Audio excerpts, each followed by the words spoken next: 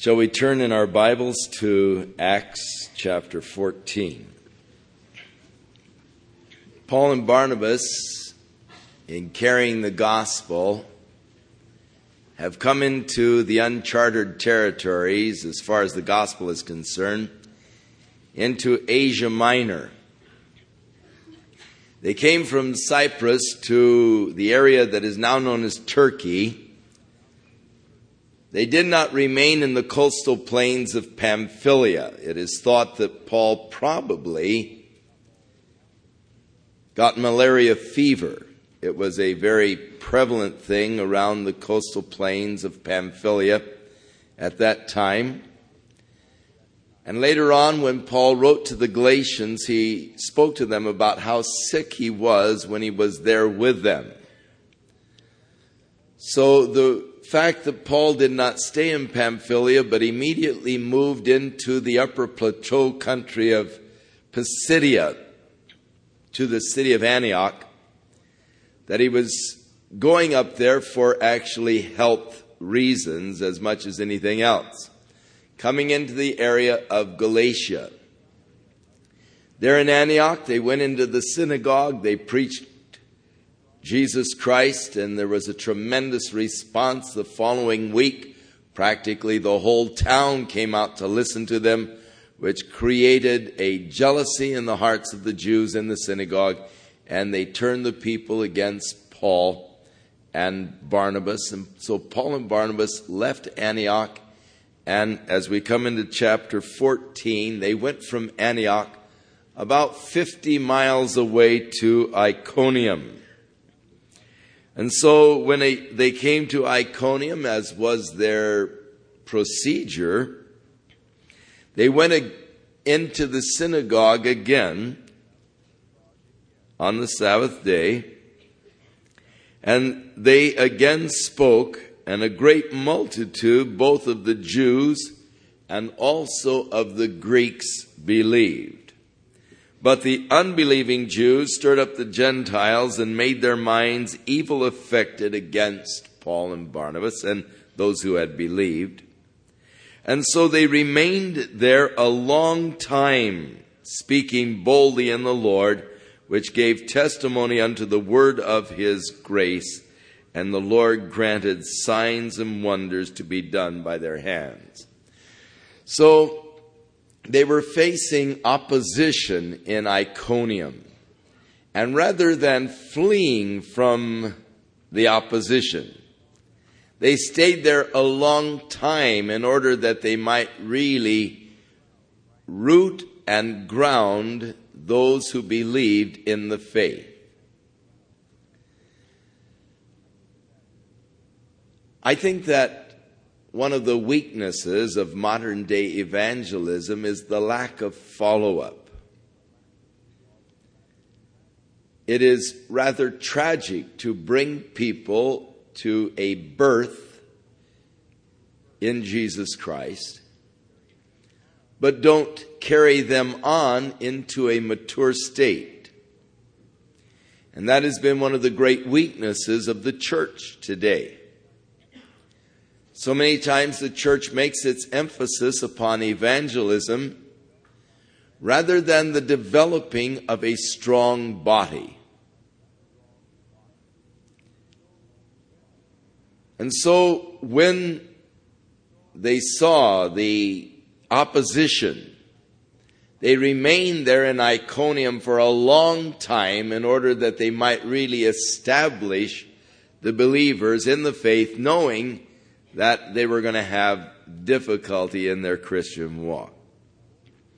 Now they spoke boldly in the Lord, who gave testimony unto the word of his grace. In other words, in the Gospel of Acts, the last verses is that they went everywhere preaching the gospel, the Lord working with them with signs following.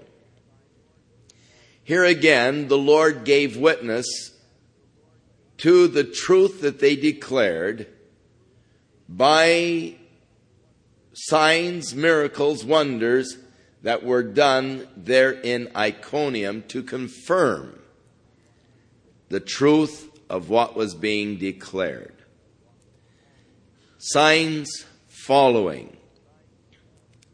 Today, many have reversed that, and they have signs preceding.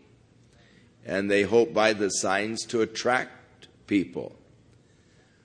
But here and in the New Testament, the signs were for confirming of the truth of the word that had been declared.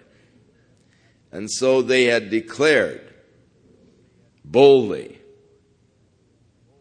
the Lord to them, who gave then confirming evidence to the people of the truth. But the multitude of the city was divided, part held with the Jews, part with the apostles.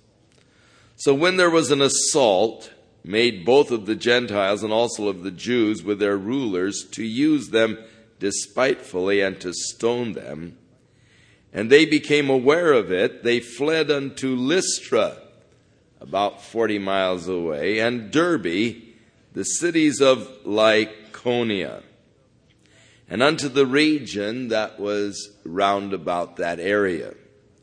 And there they preached the gospel.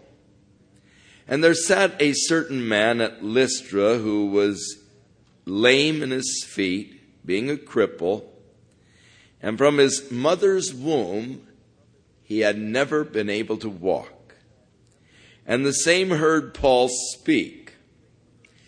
And as Paul was steadfastly beholding him, he perceived that he had the faith to be healed. And so he said to him with a loud voice, "Stand up on your feet." And he leaped and walked.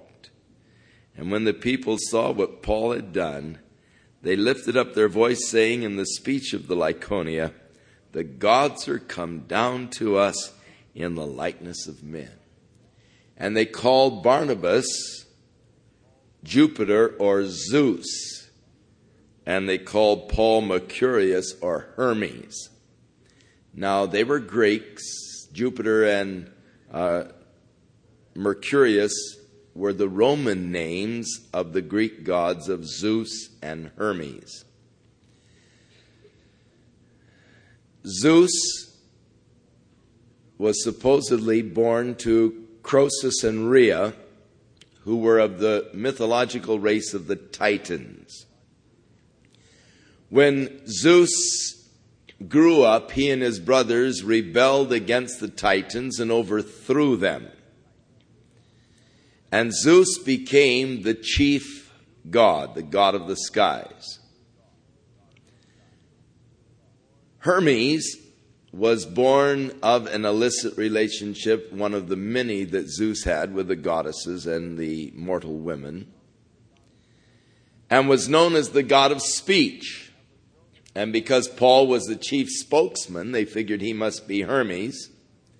And because Barnabas was probably a very stately-looking person, taller, they said that he was Zeus. Now there at Lystra, there was a great temple to Jupiter. And according to the legends, years earlier, Jupiter and Hermes came to the city of Lystra incognito. But nobody recognized them. And the people treated them rather shabbily. But there was one couple who took them in and treated them nice. And so for a reward, Zeus made them the perpetual keepers of the temple of Zeus there in Lystra, for he turned them into two trees that stood at the front of the temple, and thus they were the perpetual guards of the temple of Zeus. And so when they saw this miracle that Paul had wrought, speaking the word of faith to this lame man, for somehow again by the Spirit of God, Paul knew that this man had faith to be healed. And it had to be just the discerning of the Spirit of God on Paul's part. So Paul said with a loud voice, the word of faith, stand up on your feet. Now at this point, the man had one of two choices. Either to stand up on his feet, believing the word of faith, or to laugh and scoff at the command of Paul and beg his inability. Notice how many times Jesus gave impossible commands. To the man with the withered hand, he said, stretch forth your hand. Lord, I can't. My hand is withered. Can't you see? Now, those who have been challenged with the word of faith have the choice to obey and to receive that work of God or to argue with it. Unfortunately, I'm afraid that too many times we're arguing with the Lord. The Lord speaks his word of faith to our hearts. Be strong. Go in and conquer. Oh, Lord, I would love to conquer. Oh, Lord, I'm so weak. I would just love. Oh, you don't know, Lord, how I'd love to do that, And we're telling him all the reasons why we can't rather than just obeying and going ahead and doing it. Now, if you will just will to obey those commands of Christ to your heart, you will find, as did this man, that God will give to you all that you need to obey his command of faith. So when God says to you, all right, now be strong and be victorious, say, all right, Lord, and just accept and be strong and victorious. That's all there is to it. If you will to obey, he will give you the capacity to do it. So, Paul spoke a word of faith. The man stood on his feet. He began to leap and walk. And the people said, the gods have come down. He's come back again. The legend was that he had been there before. He's come back again. So they ran down to the temple of Jupiter. For the temple was there at the gates of the city. And they brought oxen and garlands unto the gates. And the priest of Zeus would have done sacrifice with the people to Paul. Which when the apostles Barnabas and Paul heard of it, they tore their clothes and ran in among the people, crying out and saying, Sirs, why do ye these things? We also are men of like passions with you. And we preach unto you that you should turn from these vanities unto the living God, which made the heaven and earth and the sea and all of the things that are therein, who in times past allowed all nations to walk in their own ways. Nevertheless, he did not leave himself without witness, in that he did good. He gave us rain, fruitful seasons, filling our hearts with food and gladness. Now notice, here are people, and notice there was no synagogue in Lystra.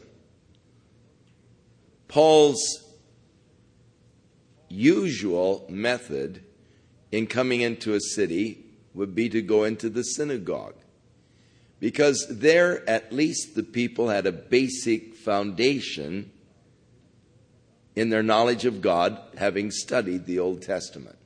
They knew the true and the living God. Now Paul is getting further and further into the wilds, you might say. He comes now to the city of Lystra, where no synagogue existed. Now, in any city, if there were 10 adult Jewish males, they would form a synagogue. So that means there wasn't 10 adult Jewish males in Lystra. No synagogue. So Paul just goes on the street and starts to preach to the people. But in talking to them about God, he must start with nature. God has not left himself without witness. In that God has been good. He has given you the rainy seasons. He has given you the fruitful ground. Lystra was the center of the corn raising of the ancient world. It was the Iowa of that time where most of the corn was raised. Very good, abundant crops. God has given to you the fruitful seasons. God has given you the rain. God has made himself known through nature. So God has not been without witness. And so he starts where they are. They have very little concept of the true and the living God. All they know about God is the legends of Zeus, who through his many affairs gave birth to Apollo, to Athena, to Muses, to Thetis, to Artemis, and to all of the other gods that they worshipped. But they didn't know about the true and the living God. And so Paul starts at an area that they can understand, the revelation of God in nature. And so as they are ready to make a sacrifice to Paul and Barnabas, Paul says, no, we've come to preach to you. We're men. We're just like you are. And we've come to preach to you that you should turn from these vanities,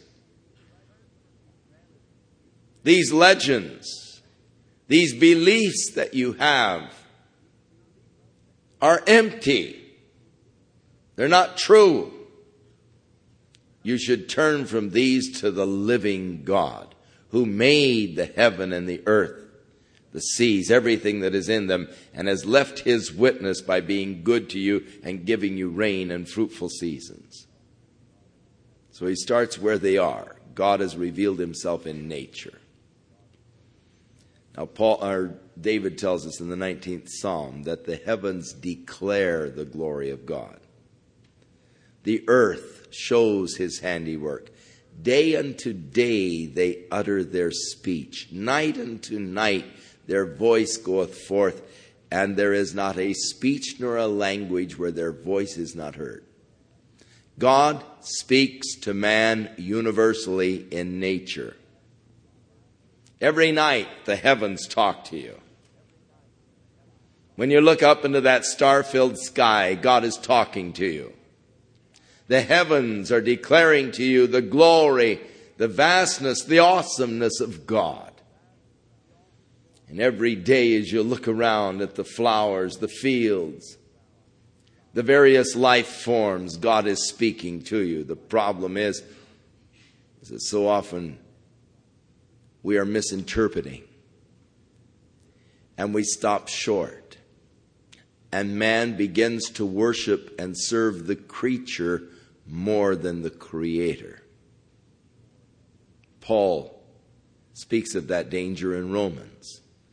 So a man becomes a pantheist. Yes, he's aware of God, but everything becomes God. That beautiful green bean field becomes God, though it's going to turn brown and die, get plowed under. But he begins to worship nature, animism. I remember when I was a little tiny kid, our family was up at Yosemite National Park. And you know how little kids are. There were other kids. We were in Camp 14 by the Merced River. And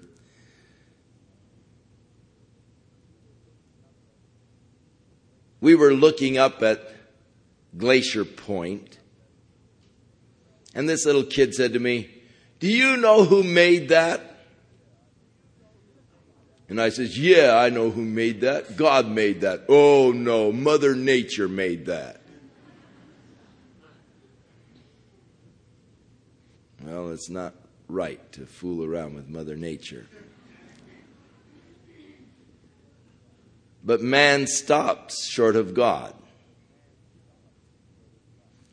So Paul pointed out to them, God has given a witness of himself to you in nature. I believe that at this point, Paul was facing one of the gravest dangers in his whole career. At this point, his career could have come to an end. His ministry and work for God could have halted right here. Had he taken the praise and the glory that these people were wanting to put upon him.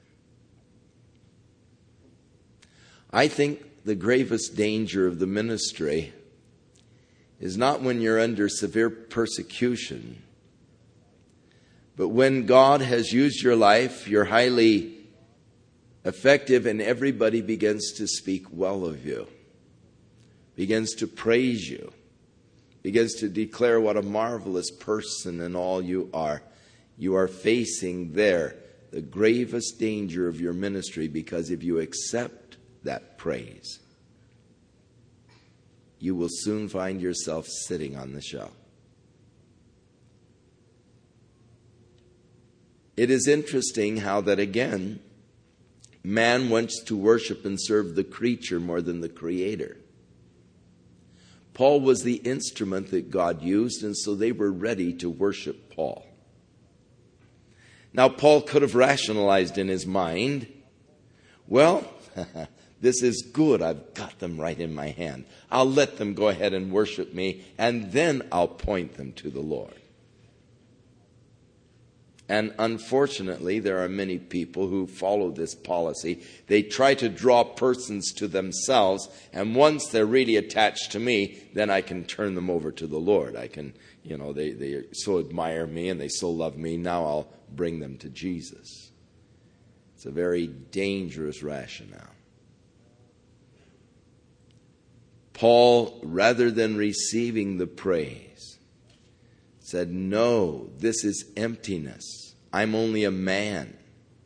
Don't worship the creature. Worship the Creator.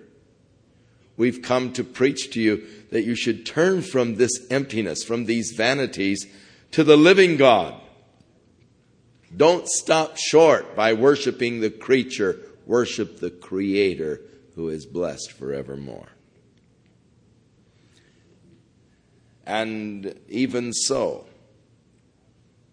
they were almost insisting on going ahead to worship Paul and Barnabas. They were scarcely able to stop the people who were intent upon worshiping them. Now, if you think that the worship of man, glory and praise of man, is a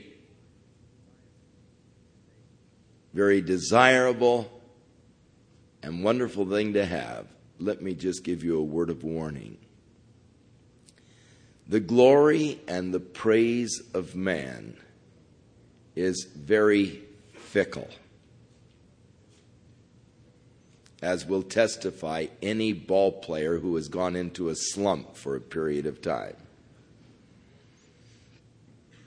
You can be a great hero, but just go into a slump for a while. And every time you come up to bat, you will hear the boos of the people.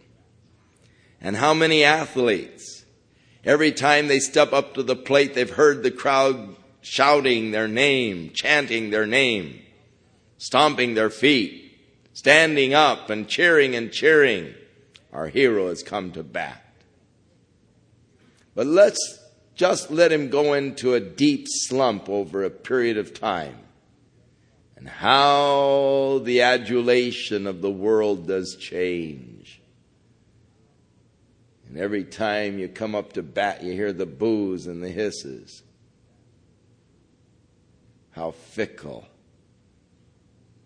is the worship of man.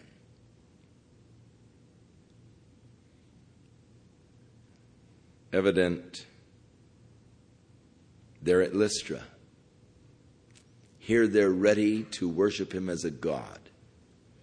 Verse 19. And there came thither certain Jews from Antioch and Iconium who persuaded the people, and having stoned Paul, they drug him out of the city, supposing that he had been dead.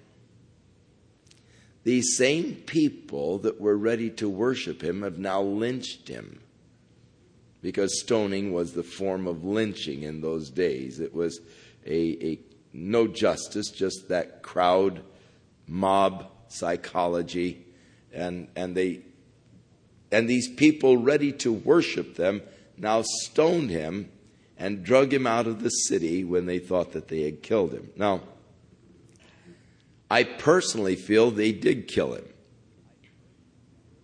Now, that's sort of brash perhaps to say, because Paul himself said he didn't know whether or not they had killed him.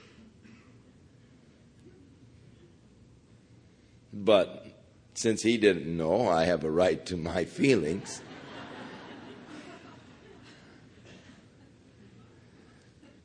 Years later, when Paul was writing his second letter to the Corinthian church, no doubt referring to this experience here in Lystra, he said, there was a man in Christ over 14 years ago, and whether in the body or out of the body, I really don't know.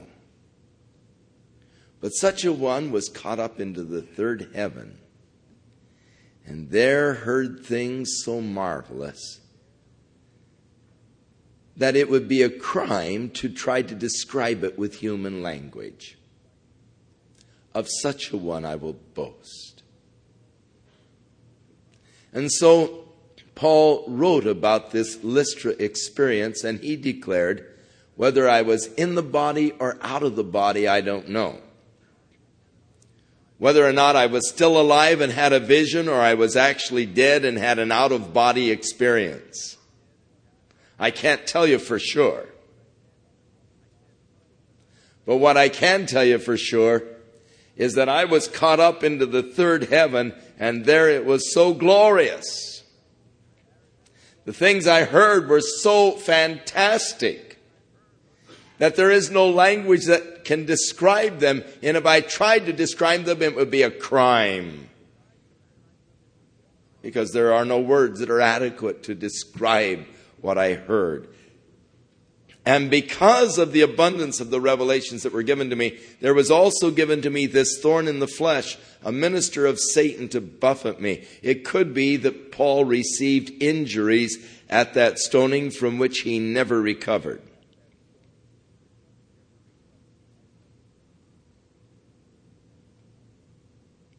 Paul said, of such a one I will boast. So, the fickleness of the glory of the crowd, ready to worship him, ready to kill him. So they drug him out of the city, supposing that he was dead. However, as the disciples stood round about him, he rose up and came back into the city. Now, you'd think he had run, wouldn't you? Not Paul.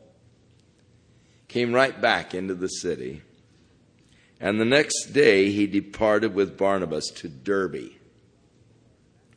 And when they had preached the gospel to that city and had taught many, they returned again to Lystra, right back to where he was stoned. Then back to Iconium, where they were planning to stone him. And then on to Antioch, where he got kicked out of town, shaking the dust off of his feet. as they confirmed the souls of the disciples and exhorted them to continue in the faith, and that we must, through much tribulation, enter into the kingdom of God. They didn't say, well, fellas, it's a rosy path. Now that you've accepted Jesus, all of your problems are over. Isn't that nice? Jesus is so good, you're not going to have another problem. No, they said, hey, hang in there, man. It's going to be tough. With much tribulation, we're going to enter into the kingdom. But they encouraged them to the faithfulness in Christ. Later, Paul wrote to Timothy, who came from this area. Timothy grew up in this area, and no doubt met Paul on this first journey, joined Paul later as a companion and as a servant.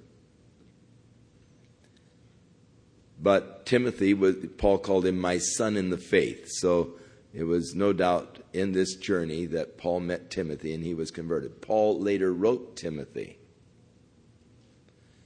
and reminded him of the tribulation that he faced while in that territory. And he said how that God delivered me when I was in Iconium and in Lystra and in Derbe. How God delivered me. Now, herein is interesting to me the different ways by which God delivered Paul from these enemies.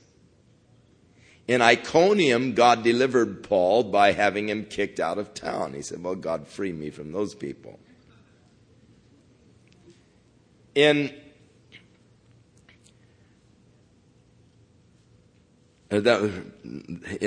Antioch, he got kicked out of town. In Iconium, they were plotting to stone him, but Paul learned of the plot and left town before they had a chance. So God delivered him by making him aware of the plot against his life. But in Lystra, God delivered him by having them think that he was dead and dragging him out of the city. Now, God doesn't follow a particular pattern. He's very versatile. He refuses to be confined to a pattern. It is interesting how that man is constantly seeking to put God into a form. I want to somehow put God into a rut because I'm always in a rut. And I want to pattern God so I can say, this is how God works. This is how God will deliver you.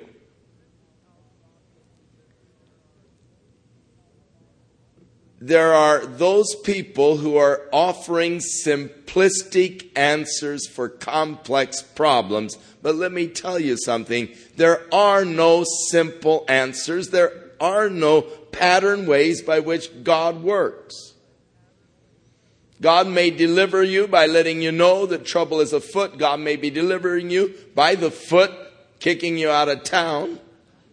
Or God may deliver you through the stoning from the angry mob. God works in different ways. His works in our lives, and he does not confine himself to one single way or pattern of working, but he works through diversities. So, they encourage them, hang in there. It's going to be tough. But through much tribulation, we will enter into the kingdom of God. And so in these churches, they ordained elders. And they prayed with fasting, and they commended them to the Lord on whom they believed. Brothers, we just place you in the hands of the Lord. And after the prayer and fasting, anointed and prayed for the elders, appointed these elders over the church.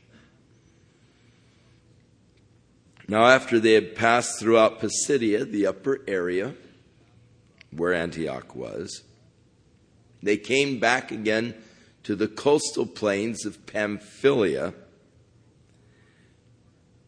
And when they had preached the word in Perga, they went down to Attalia, where they caught a ship, and they sailed back to Antioch, from where they had begun their journey back in the beginning of chapter 13, where they had been recommended to the grace of God for the work which they fulfilled. So they fulfilled their first missionary journey. And they came back again to the brethren there in Antioch, on the northern coast of the Mediterranean, north from the areas of Phoenicia. And when they were come and had gathered the church together, they rehearsed all that God had done with them, and how he had opened the door of faith unto the Gentiles. And there they abode for a long time with the disciples. So they came back to their home church, sharing with them the glorious work of God among the Gentiles, the miracles of grace, and the number of believers, the body of Christ being expanded into the Gentile world. Now, certain men which came down from Judea to the church in Antioch taught the brethren and said, except you are circumcised after the manner of Moses, you can't be saved. Unfortunately, there are always those troublers who are going around trying to disrupt God's work among the body of Christ.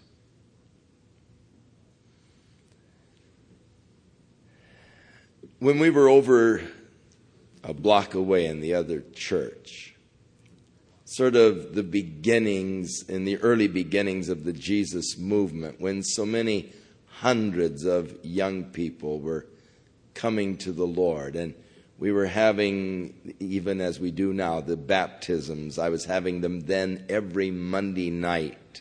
After the Monday night class, we'd go down to Newport Beach, 19th Street, and we'd have a baptism every Monday night. And there would be 50, 60, 70 kids being baptized every Monday night at that time. And one night after church, I saw this little fellow talking to some of the young people. And he had gathered a group around him, and he was very, into what he was saying. So I went up and to hear what he was saying. And he was telling them, if you haven't been baptized in the name of Jesus only, it doesn't count, And boy, I'll tell you, fire.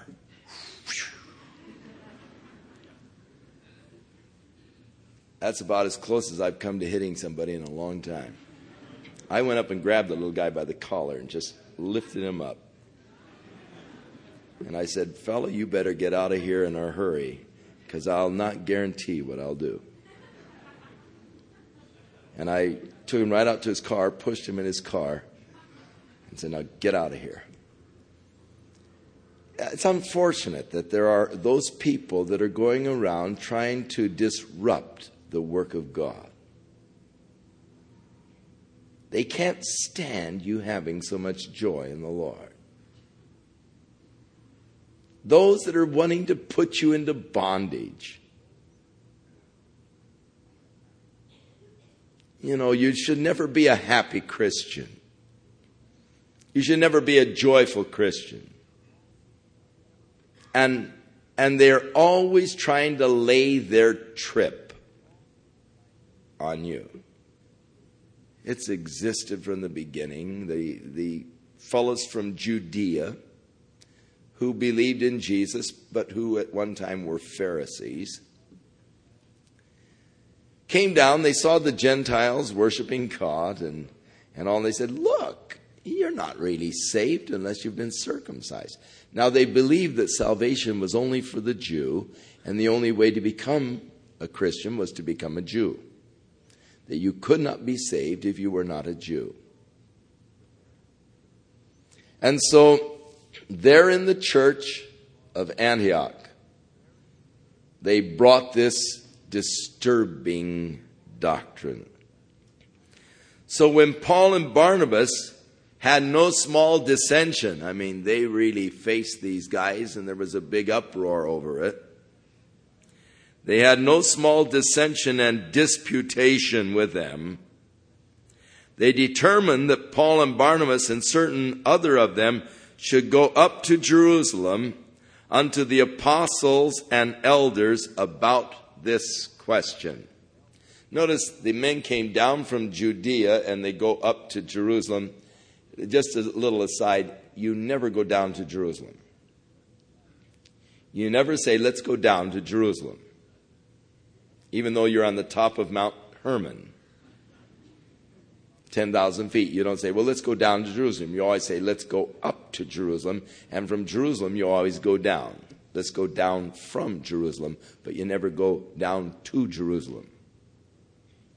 Jerusalem sits there, of course, in the Jerusalem mountains, and from whatever direction you come to Jerusalem, you've got to come up to Jerusalem. And so it's always going up to Jerusalem. So, and even to the present day, it's always up to Jerusalem, never down to Jerusalem. So they determined that they should go up to Jerusalem unto the apostles and the elders about this question. Let's get this thing settled. And so, being brought on their way by the church, they passed through Phoenicia and Samaria, declaring the conversion of the Gentiles, and they caused great joy unto all the brethren. Now, churches had already been established in the areas of Phoenicia, Lebanon, and in Samaria. And so they were sharing with them everywhere they went of God's work among the Gentiles. And great joy came to the brethren because of the work of God. But when they were come to Jerusalem, they were received of the church and the apostles and the elders, and they declared all of the things that God had done with them. And so they gave a missionary report to the church in Jerusalem. But there rose up certain of the sect of the Pharisees who had become believers. And they said that it was necessary to circumcise them and to command them to keep the law of Moses. And the apostles and the elders came together to consider this problem, this matter. Now, when there had been a lot of disputing, they really hassled over this thing, Peter finally stood up. And he said unto them, Men and brethren, you know how that a good while ago God made choice among us that the Gentiles by my mouth should hear the word of the gospel and believe. And God, which knows the hearts, bear them witness, giving them the Holy Ghost, even as he did unto us. And he put no difference between us and them, purifying their hearts by faith. Peter, first of all, is the one who gives the first witness to the council. How that God had called him to go to the house of Cornelius to bring them the gospel. And that God obviously worked among them by his grace through faith, because they received the gift of the Holy Spirit. God did not make a difference between them, but their salvation was through faith. Paul tells us in Romans 3:22 that there is no difference. God has taken away the differences. All have sinned, all have come short of the glory of God, but all of us are redeemed through faith in Jesus Christ. Whether we be Jew or Greek, there's no difference. There's only one way to salvation, and that's through faith in Jesus Christ. So Peter said, "Now therefore, why tempt ye God to put a yoke upon the neck of the disciples, which neither our fathers nor we were able to bear? But we believe that through the grace of the Lord Jesus Christ, we shall be saved even as they." In other words, our salvation is just like theirs. It's through grace, through faith. So why should we put upon them the yoke, that is the law, which we nor our fathers were really able to bear? Why hang something on them that we weren't able to handle? Then all of the multitude kept silence, and they gave audience to Barnabas and Paul, who declared the miracles and the wonders that God had done among the Gentiles through their ministry. And after they had held their peace, that is the opposition, James, who was the pillar of the early church, the leader of the early church, not Peter, but James was the leader in the early church in Jerusalem, not the brother of John, but the half-brother of Jesus, whom Jesus appeared to in a special appearance after his resurrection. James answered, saying, "Men and brethren, listen to me. Simon, or Peter, has declared how God at the first did visit the Gentiles to take out of them a people for his name.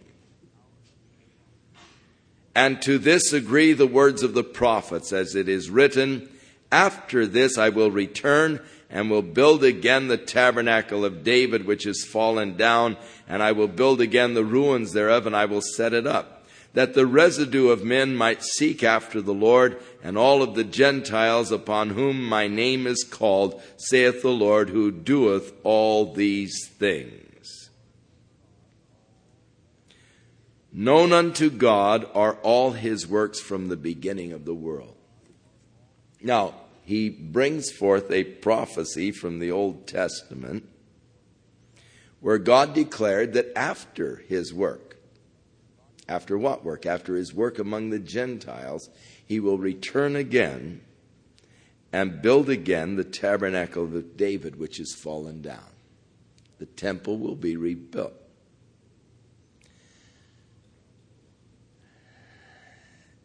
There are those today who try to identify the church as Israel and make all of the prophecies concerning Israel apply to the church.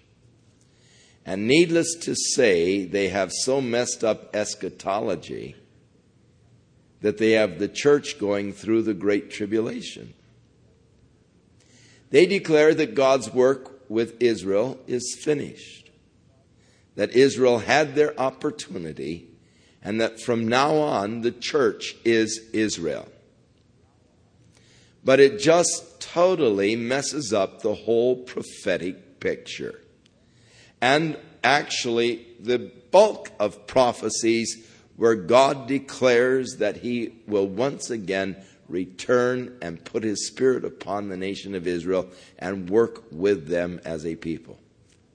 Now, James in the early church recognized that this work of God among the Gentiles was to draw out a people for his name. We are still living in that age when the dominant work of the Spirit is among the Gentiles, still drawing out a people unto the Lord. He has drawn out you and he's drawn out me. We're a part of this work that God intended to do among the Gentiles as he is developing the body of Christ out of basically the Gentile nations. But through his grace, there is no difference. The Jew is saved just as the Gentile. Right now, as far as God is concerned, there's no racial differences. Salvation is open to every man, Jew and Gentile alike. But the day is coming when the fullness of the Gentiles is come in, then God will again restore his work on the nation of Israel. But here he says he's visiting the Gentiles to take out of them a people for his name. God knows exactly who those people are.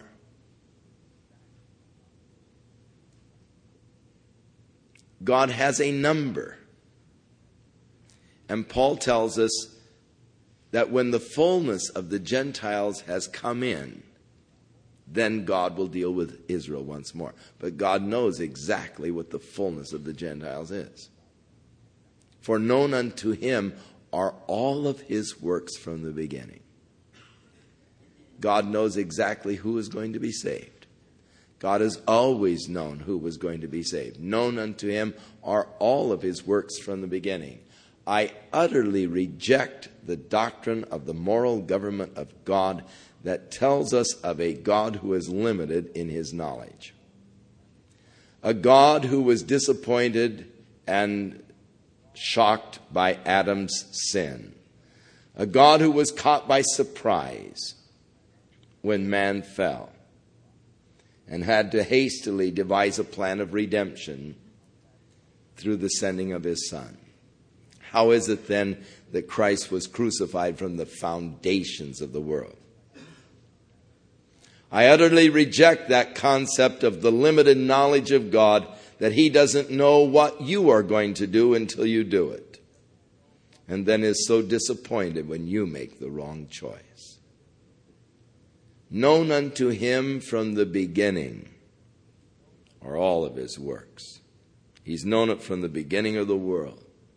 He's known exactly who he is going to save, when he is going to save them, the circumstances under which they will be saved. He knows. He has known from the beginning. There are no surprises with God. He's omniscient. He can't learn anything new.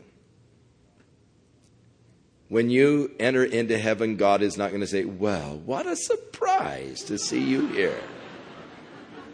I really never thought you were going to make it.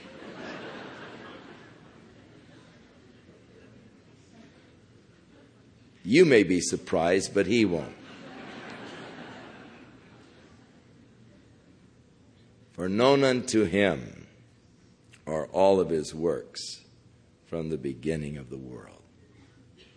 And so God knew his plan to reach out unto the Gentiles, to draw out a people for his name.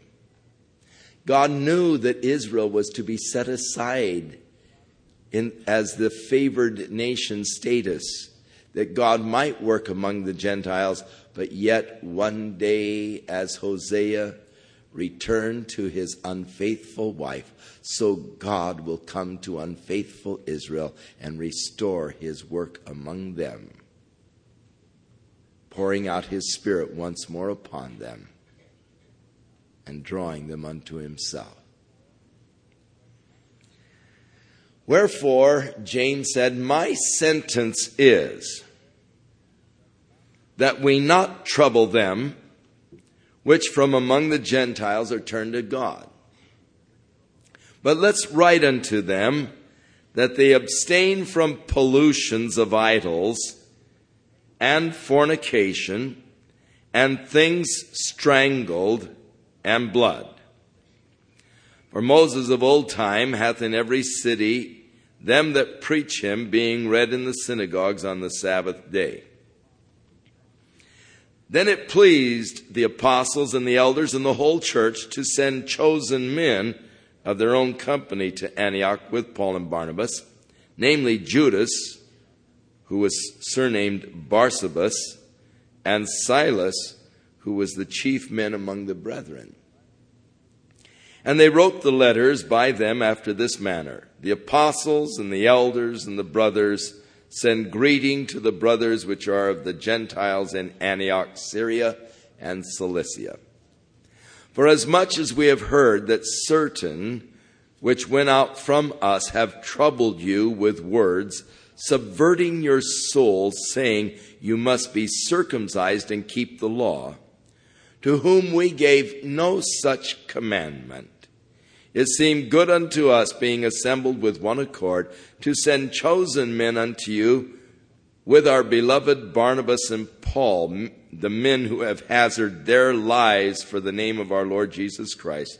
And we have sent therefore Judas and Silas, who shall also tell you the same thing by mouth. Now, if Paul and Barnabas had just come back, they said, you're not telling us the truth, and you've, fabricated the letters and all. So the church had wisdom in sending Judas and Silas with them to confirm, yes, this is indeed what the council decided in Jerusalem, that you as Gentiles are not under the law of Moses. You as Gentiles do not have to proselytize and become Jews in order to be saved. We recognize the work of God's grace in your midst, and we recognize that you are saved through faith and the grace of God just as we are, and you don't have to keep the law of Moses in order to be saved. Recognizing that salvation is not a thing of works, but a thing of faith. And here it was established in the church. Yet, unfortunately, there are so many churches that still insist on a righteousness through works and have established their standards of holiness and their do's and their don'ts in order that you might have a righteous standing before God. The Galatian church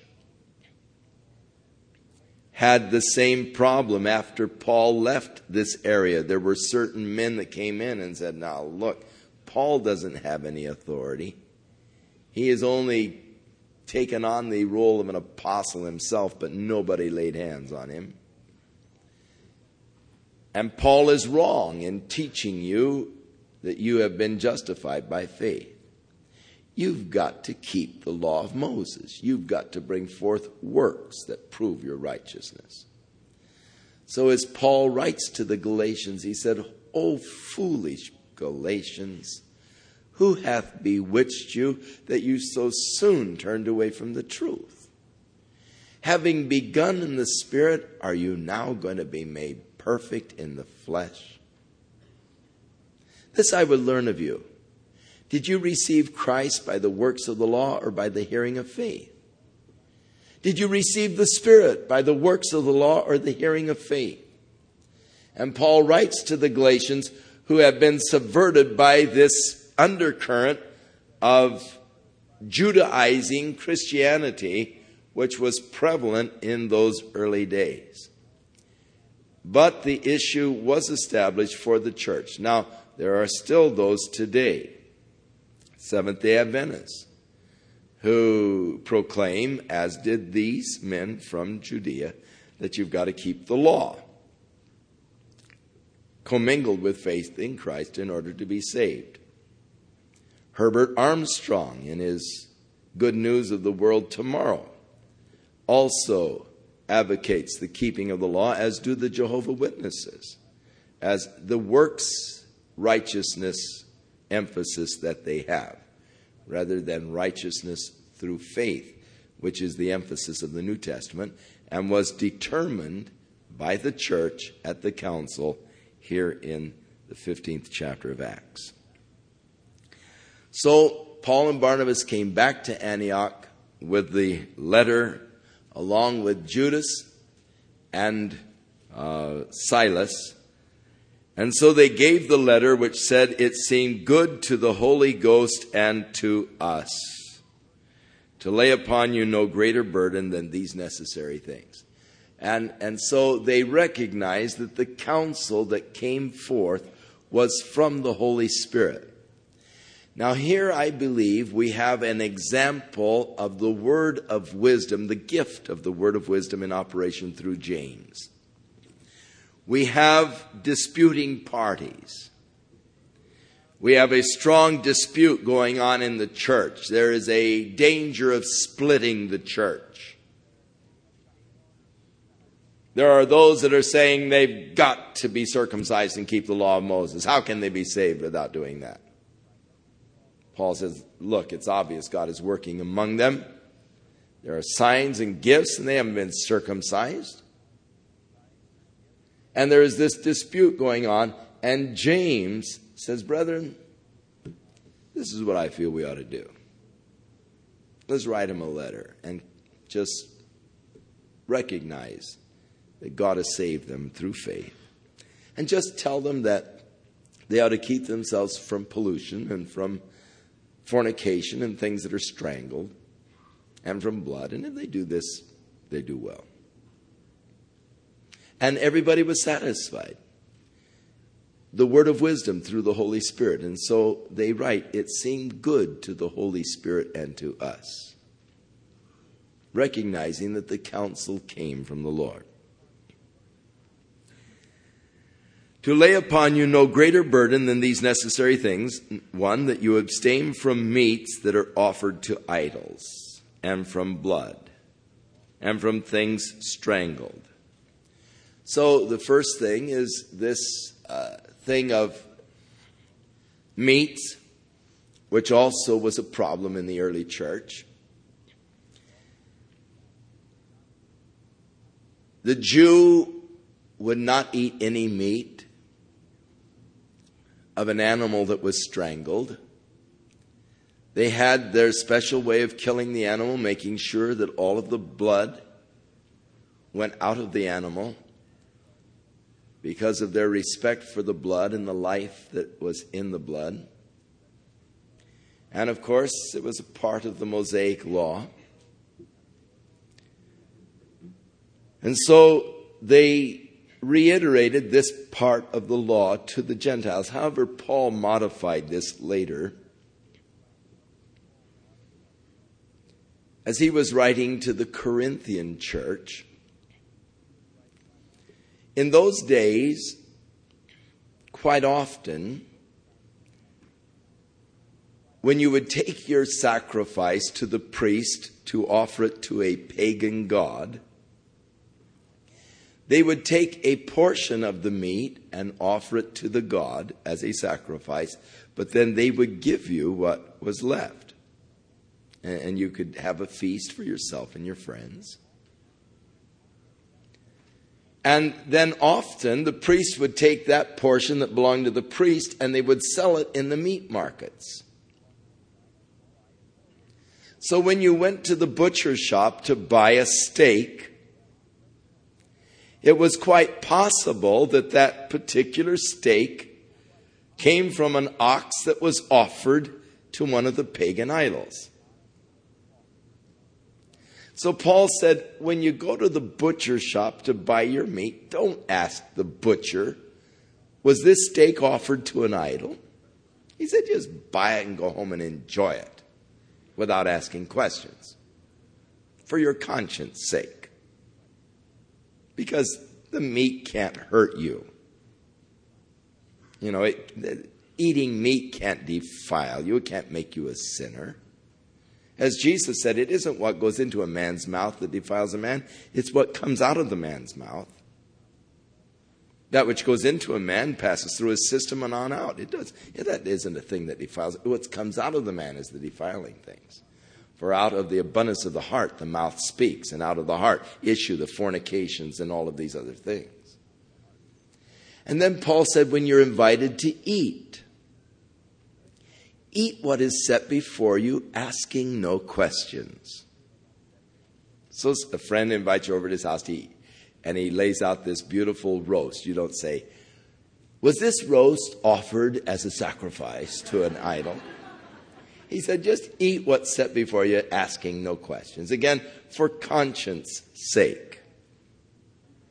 So Paul sort of modified these rules in his letter to the Corinthians. And then to the Romans, he said, he who is weak in the faith eats vegetables, as do the Seventh-day Adventists. And he who is strong in the faith eats meat. Now, don't let him who eats meat condemn him who doesn't eat meat. So if they don't want to eat meat, that's all right. If they want veggie wieners and veggie burgers and all, that's fine. I don't condemn them. But yet on the other side of the coin, they who don't eat meat should not judge them that do.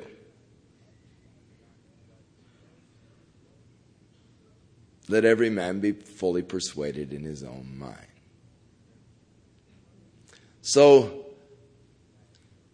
the first rule was concerning their dietary eating habits. They should not eat meat, they said, that was offered to idols. Paul later on said that's only for conscience sake. From blood, from things strangled. Then from fornication. And if you keep yourselves from these, you do well. Farewell, brothers. I mean, it was not laying out the whole Mosaic law. Nothing here about the Sabbath day and the ordinances of the law. It's just, hey, basic, simple things. And if you do this, fine. God bless you, boys. So when they were dismissed, they came to Antioch, and when they had gathered the multitude together, they delivered this letter. And when they had read it, they rejoiced for the comfort, the consolation. And Judas and Silas, being prophets also themselves, exhorted the brethren with many words and confirmed them. Now, the prophets, and he who prophesieth speaks unto church to exhortation, to comfort, to edification. So they were exercising their gift as prophets within the church, exhorting the brethren and confirming them in their faith. And after they had tarried there for a space, they were let go in peace from the brethren unto the apostles. Notwithstanding, Silas decided to stay there for a while longer. Now Paul also and Barnabas continued in Antioch, teaching and preaching the word of the Lord with many others also. That Antioch church must have been quite a church, with Paul and Barnabas teaching and preaching, and Silas and that work that God had wrought in Antioch. Now some days after, Paul said to Barnabas, Paul had sort of a restless spirit, I guess. He just couldn't stay in any one place too long. Always moving around, always anxious to get out. Let's go. Let's go for it. Let's, head out and, preach again. And he could only stay in one place so long before he got antsy and had to go and get into uncharted territories again. He was always a man who was ready for a challenge. So after some days, Paul said to Barnabas, let's go again and visit our brethren in every city where we have preached the word of the Lord and see how they're doing. Let's go back and visit them, see how they're doing. Now Barnabas determined to take with him John, who was surnamed Mark. That is his nephew, who had jumped ship in Pamphylia and did not go into the Asia Minor with Paul and Barnabas. He left them in the first journey. And Barnabas he was determined to take Mark with him again. But Paul thought it was not good to take him with them, who had departed from them in Pamphylia and did not go on with them in the work. And the contention was so sharp between them that they departed asunder one from the other. And Barnabas took Mark and sailed to Cyprus. Interesting little insight that the Bible gives us concerning these beautiful brothers, Paul and Barnabas. The contention became so great that they split company. Can Christians have disagreements? Obviously.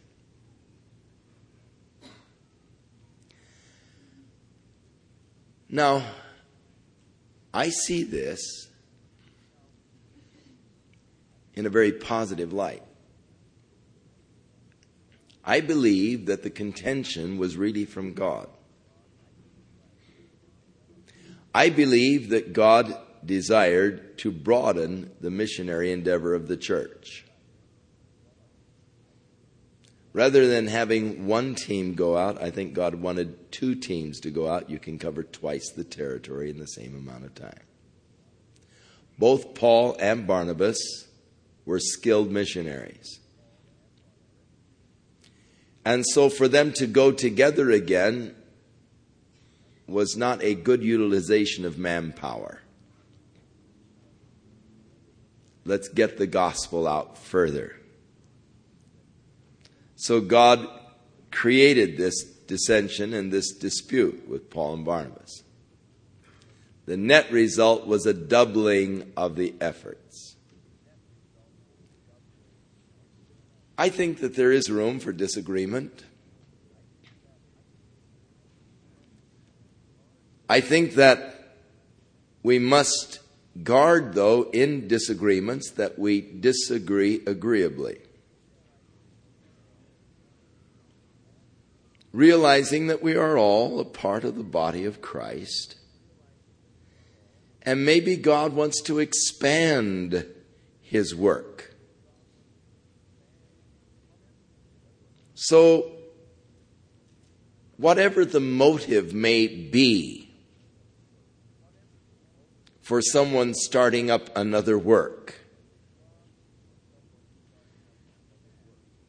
God can use it to expand the overall work of His kingdom.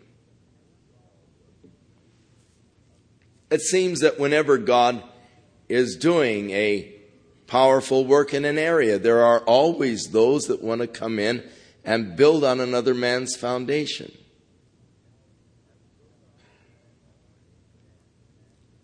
I cannot really understand a man declaring that he has received a call of God to come to Orange County to establish a new church,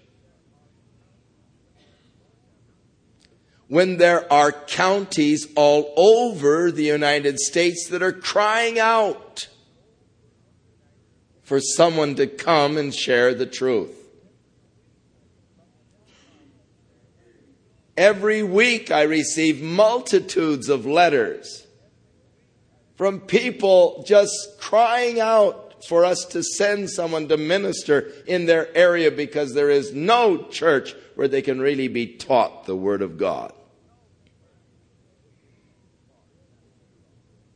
So I have difficulty with that person who says, well, God has called me to Orange County because of all of the successful, powerful works of God in this county. But nonetheless, though there are many powerful works of God in this county, we surely are not reaching all the people that need to be reached. So that other churches are raised up is good, because God is just expanding His work, and in that we glory. And as Paul, writing concerning those in Rome, some preaching Christ out of contention, some have impure motives, bitterness or whatever, I rejoice that Christ is being preached, that the work of the kingdom of God is expanding. And I have no ego problem to believe that I have the message for everybody. I know that there are people that I can reach. I know there are people I cannot reach. And I praise God that there are other ministers who have a different emphasis of ministry who are able to reach those people I cannot reach. There are people who need an emotional experience when they go to church. They need emotional releases. So I praise God that He has developed emotional churches. I'd hate to have those emotional people frustrated here.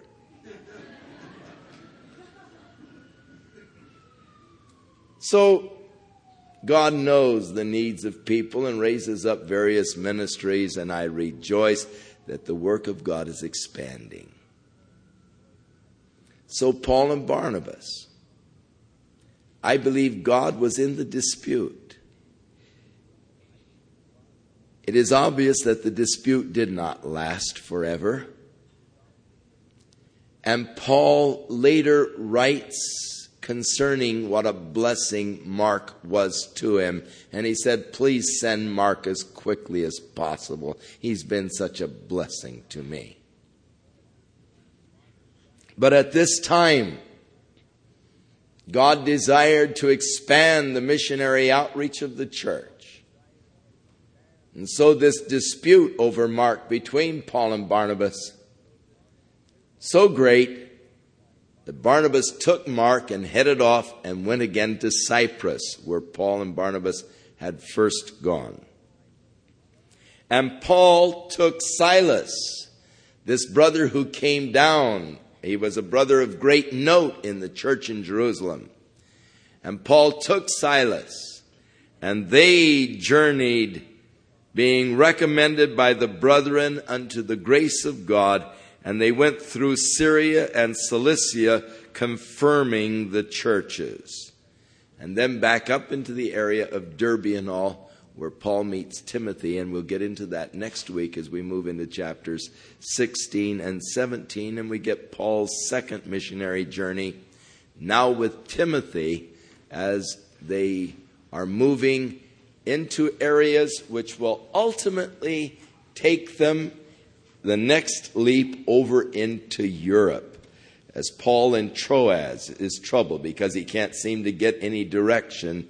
And then the Spirit calls him to come to Europe to carry the gospel even further. So the glorious expansion of the church, as we have it recorded here in the book of Acts, as God is working even in the disputes to expand his work. Father, we thank you for your word, and we pray now that your Spirit will just lock it up in our hearts.